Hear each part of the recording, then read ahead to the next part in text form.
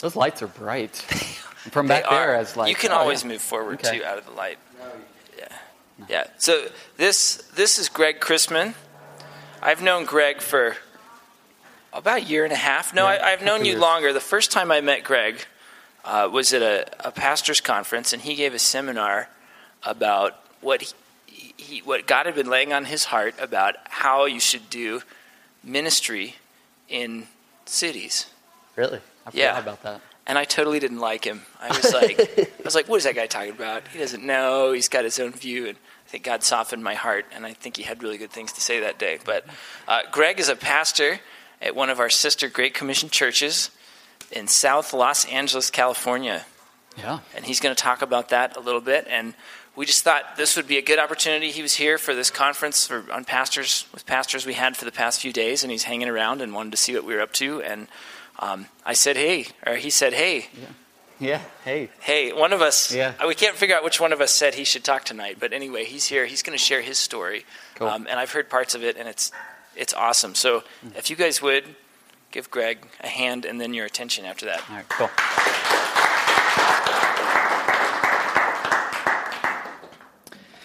And just a little housekeeping. Is there like a certain time I should be done? 10? 10 to Yuma. All right.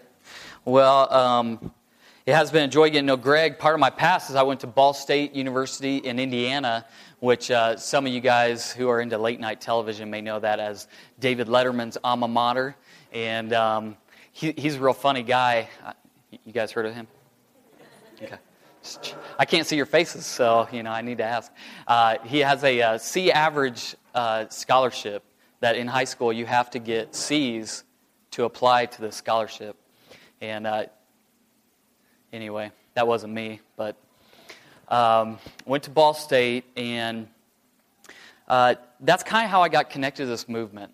And one of the things that here tonight I just want to really share is, I don't know if you're a note taker, feel free to take notes. I find that's real helpful for me. I do tend to kind of spiral off, but I do also in my head have a few key things I want to share. And two of those big ideas are the sense of belonging, the idea of acceptance, and I was just even sitting there as we were standing in the back as we were worshiping. I was like, man, I wonder how many people in this room can remember being in high school, or for me it was really junior high, and not feeling accepted by anybody. I changed schools. It was a very difficult time in my life. And I remember, though, the inverse of that, really feeling accepted. And I was just like, oh my gosh, these guys, like I am so down with these guys. And I'll share a little bit more of my story with that. But acceptance is such a deep thing in us as humans. The other idea I want to hit on is this idea of oughtness. And oughtness isn't a real popular word. You probably don't walk out the door and tell your friend, your roommate, your coworker, hey, I have a sense of oughtness today, But it really is that idea of like, when you know things are not as they ought to be. One of the reasons I love the Firehouse, and I love these guys, I mean that, is that I've really seen them, and I love seeing the pictures back in the office of what this place looked like when they got it and how they transformed it. And that idea of restoration is kind of caught up in the idea of oughtness. I'm going to talk a little bit about that. And I just have a couple key verses, both from the book of John, John 10:10 and John 14:6.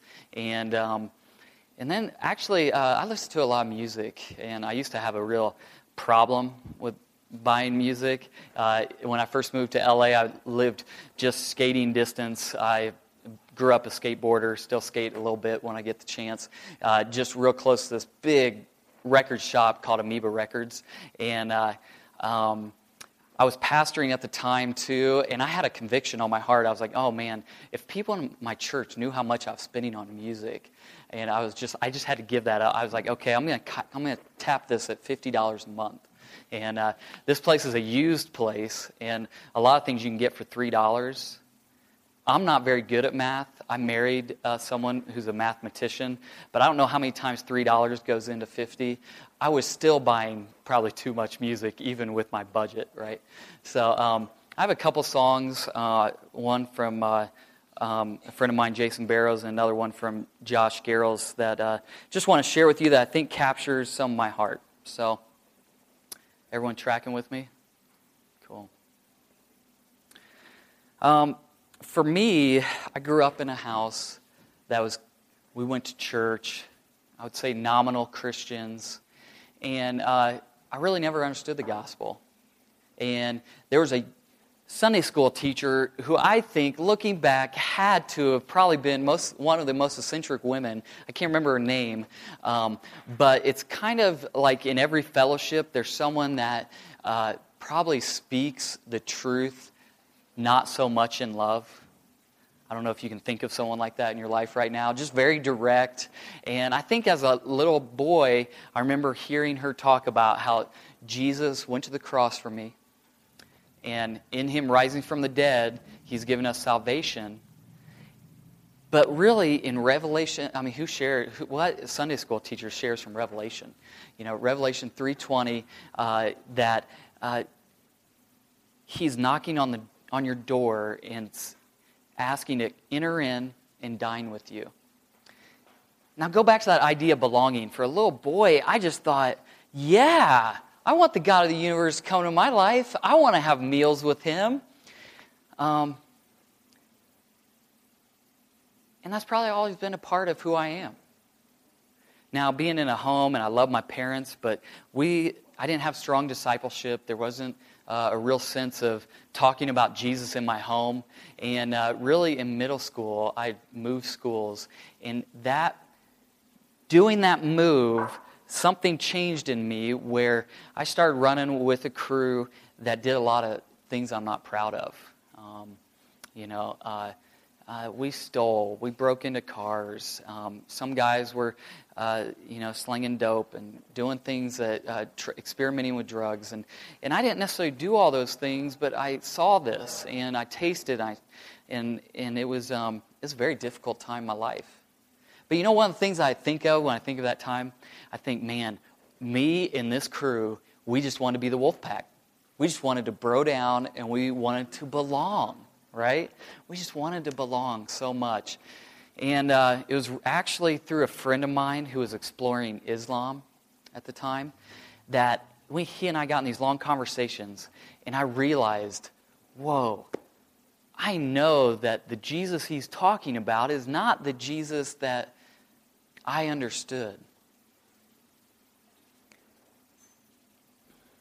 And I had this moment of clarity. Things are not how they ought to be. The things that I'm doing with these guys are not good.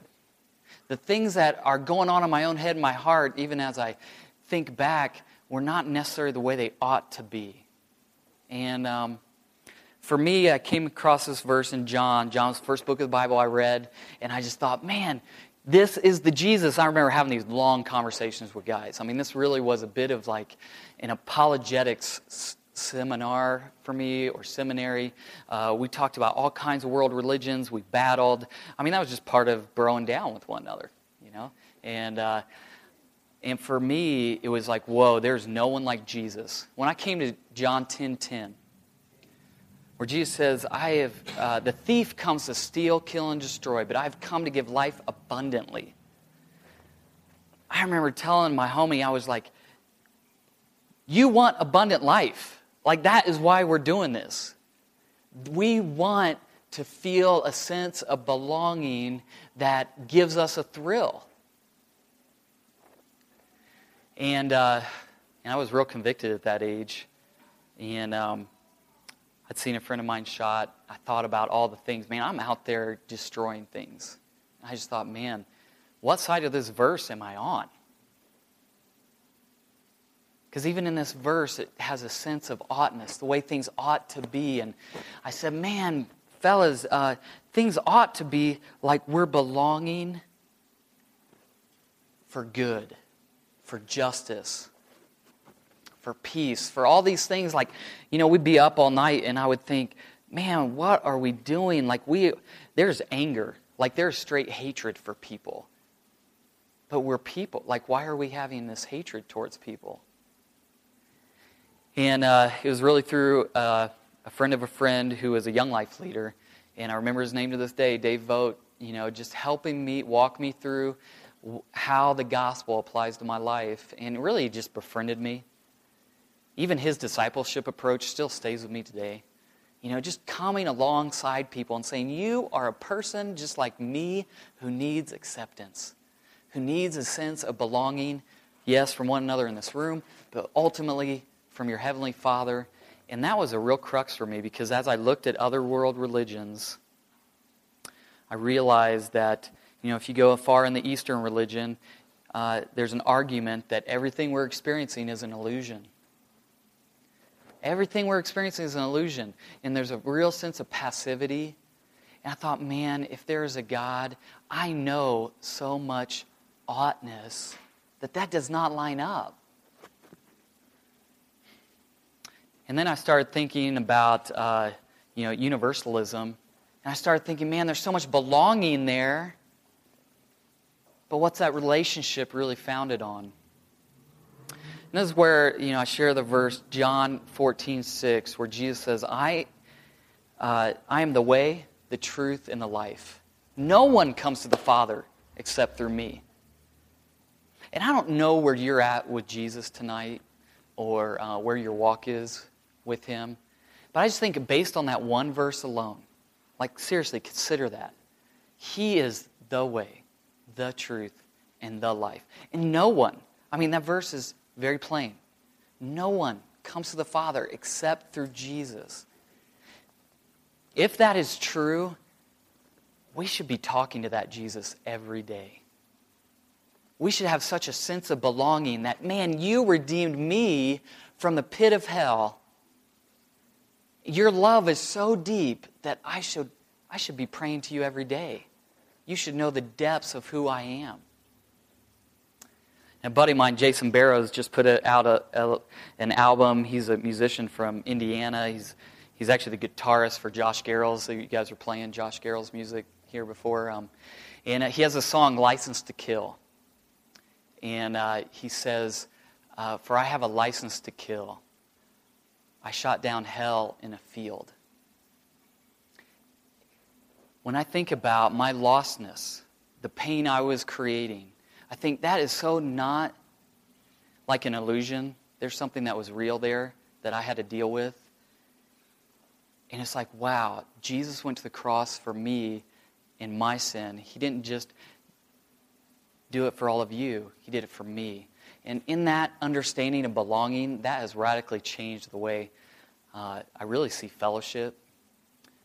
So in LA, we have a small fellowship, not that much bigger than this group. We meet on the campus of USC, and it's really slow work. And I just really want to encourage you guys tonight that if you know Jesus, that there be such a deep gratitude that He gunned it all down for you. It wasn't you.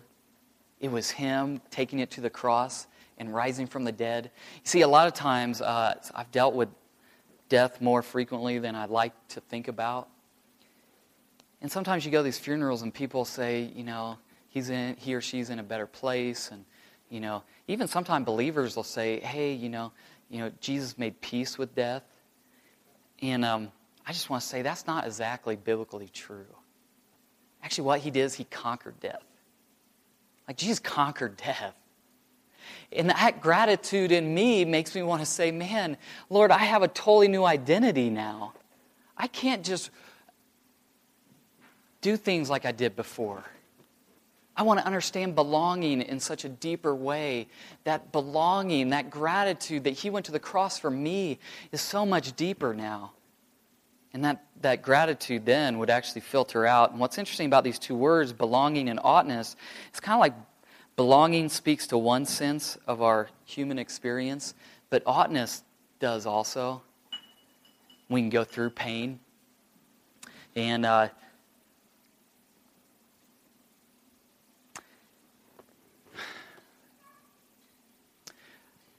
A couple years ago, my dad passed away very suddenly. And they still don't know why.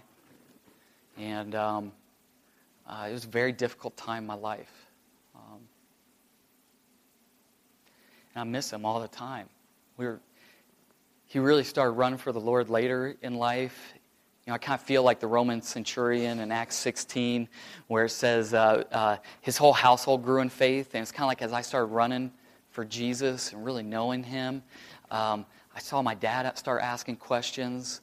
He actually ended up taking my mom on a mission trip to Russia, and my mom received Christ and got baptized there. And it's just so cool to see parents really running for the Lord, and it's so different. But when I think about losing him, and I miss him all the time, is this idea of oughtness, that isn't how things ought to be. You see, in biblical truth, we have a God who comes near to us. The Hebrew word for this is Emmanuel. And even though, I can't just call my dad up tonight, I'd love to do that. There is a Heavenly Father who draws near to us. And I actually wasn't planning on sharing that. I remember sitting at home, and if you've ever lost anyone close to you, it can, now, it can just hit you. It can just hit you. And I just remember standing on the wall, and I just felt like these waves coming over me, and I just sat down. And it was just me and my, 1-year-old, 1.5-year-old son at the time. And he came down the hallway, and he gave me this hug. And he just said, "I'm sorry, Papa. I'm sorry, Papa." I mean, that is a picture of how things ought to be. And I don't know what kind of loss you've had in your life or what kind of lack of acceptance you've experienced. But when you see it in a little boy, the way it ought to be, intimacy in relationship. And I don't know what happens to us. I was listening on NPR the other week in one of these TED Talks, and this really smart guy, much smarter than me, was talking about how in today's culture, today's university-driven culture, we're actually untaught creativity. Like you see it in little kids. Little kids don't have a problem with creativity, right?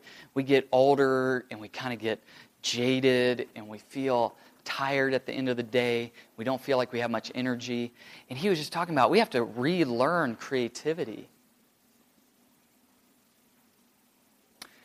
And I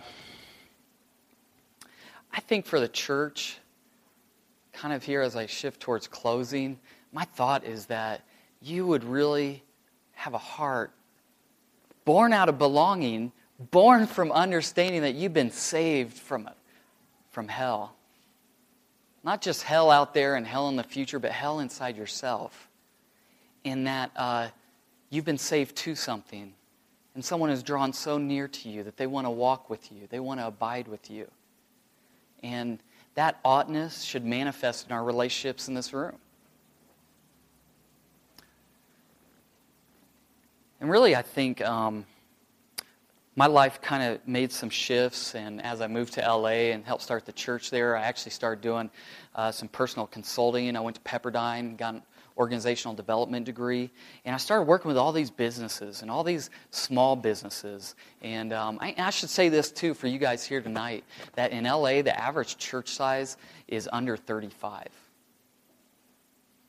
Yeah, I mean, there are big churches there, and you may have heard of like Mosaic or Reality and these mega churches, but I mean, there are literally hundreds of churches in LA on lots of corners, but the average size is under 35.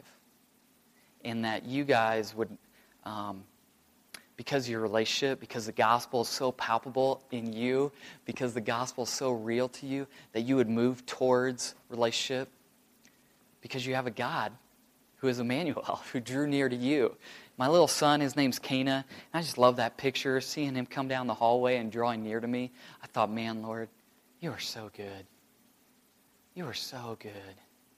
You want me to draw near to you. You want me to draw near to my son. You want me to draw near to those, even in my fellowship, that maybe have a different personality. See, the Bible never says, be unified with those like you. Be unified with those who have your same personality. Be unified with those who like skateboarding and hip-hop like Greg does. No, that's not in the Bible, for the record. No, be unified with those brethren that have also been called out of darkness.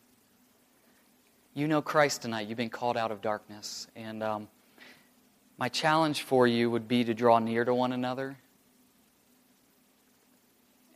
There's a word for this called intimacy. And I like the little phrase, into me, you see. And that just helps me understand what real intimacy is.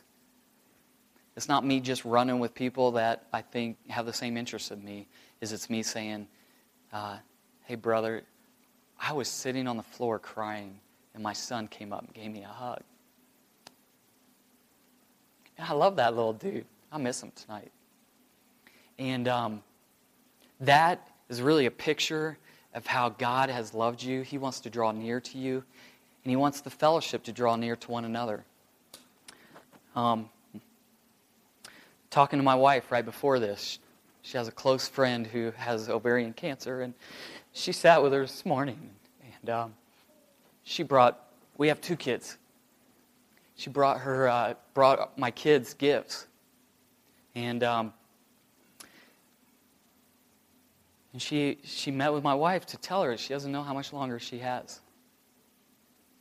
I don't know about you, like when you think about sickness and you think about that kind of disease, like I think that hits on our oughtness, right? Like that's not how it ought to be.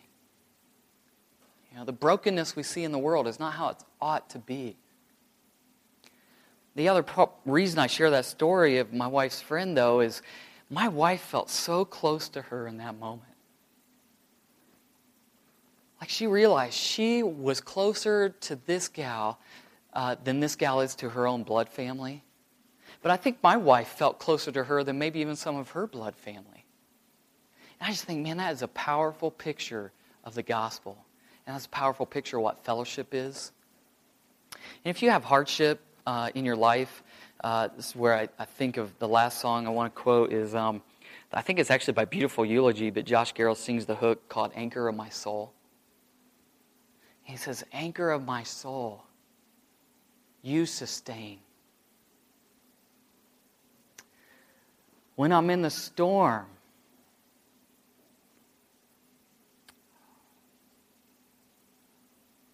forgetting this next line, you remain. When I'm in the storm, you remain.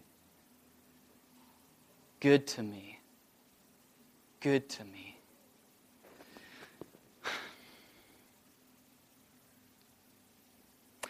That's my story. I'm still trying to understand how the gospel is going to live itself out of me. But I really believe it has to do with understanding a real deep sense of belonging, that I have salvation in Jesus Christ and no other name. And because of that belonging, I can live out a sense of oughtness, which really means intimacy with others. And I'll just leave you with 2 things. Oughtness really kind of comes from this word shalom. You guys probably heard the word shalom. In the Middle East, they'll even greet each other by saying shalom. And we translate it peace. But that really doesn't capture it. People say peace be to you. Shalom. And I've really tried to practice this even in our own fellowship. Even if it's not verbally, I'll text people and I'll just say, peace, peace, speak peace. That's another little hip hop song that I like. And that really, in that oughtness is bringing together that which shouldn't be. Those broken things coming back together. That's peace, right?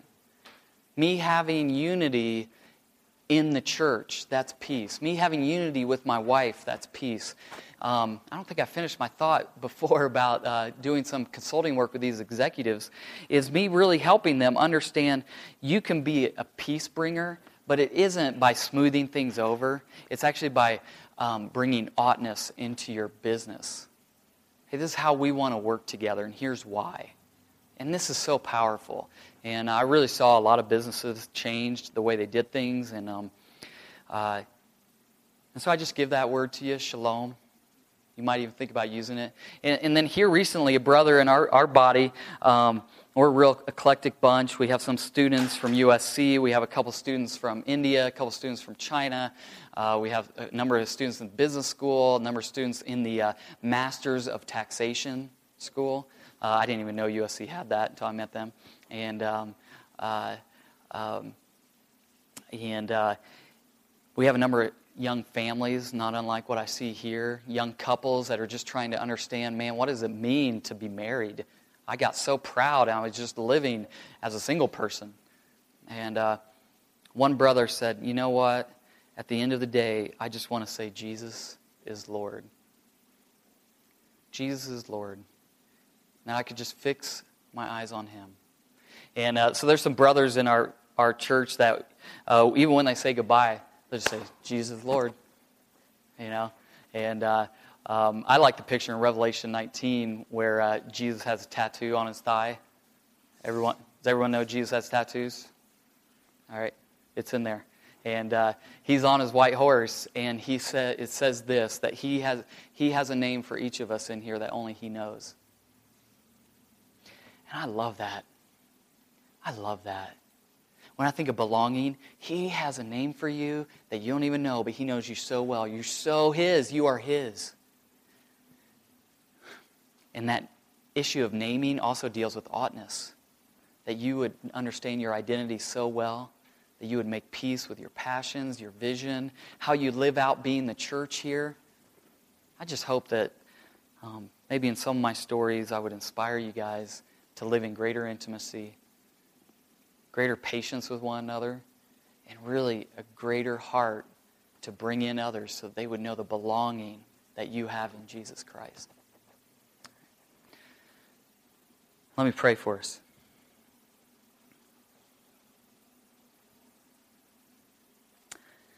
Heavenly Father, You are Emmanuel.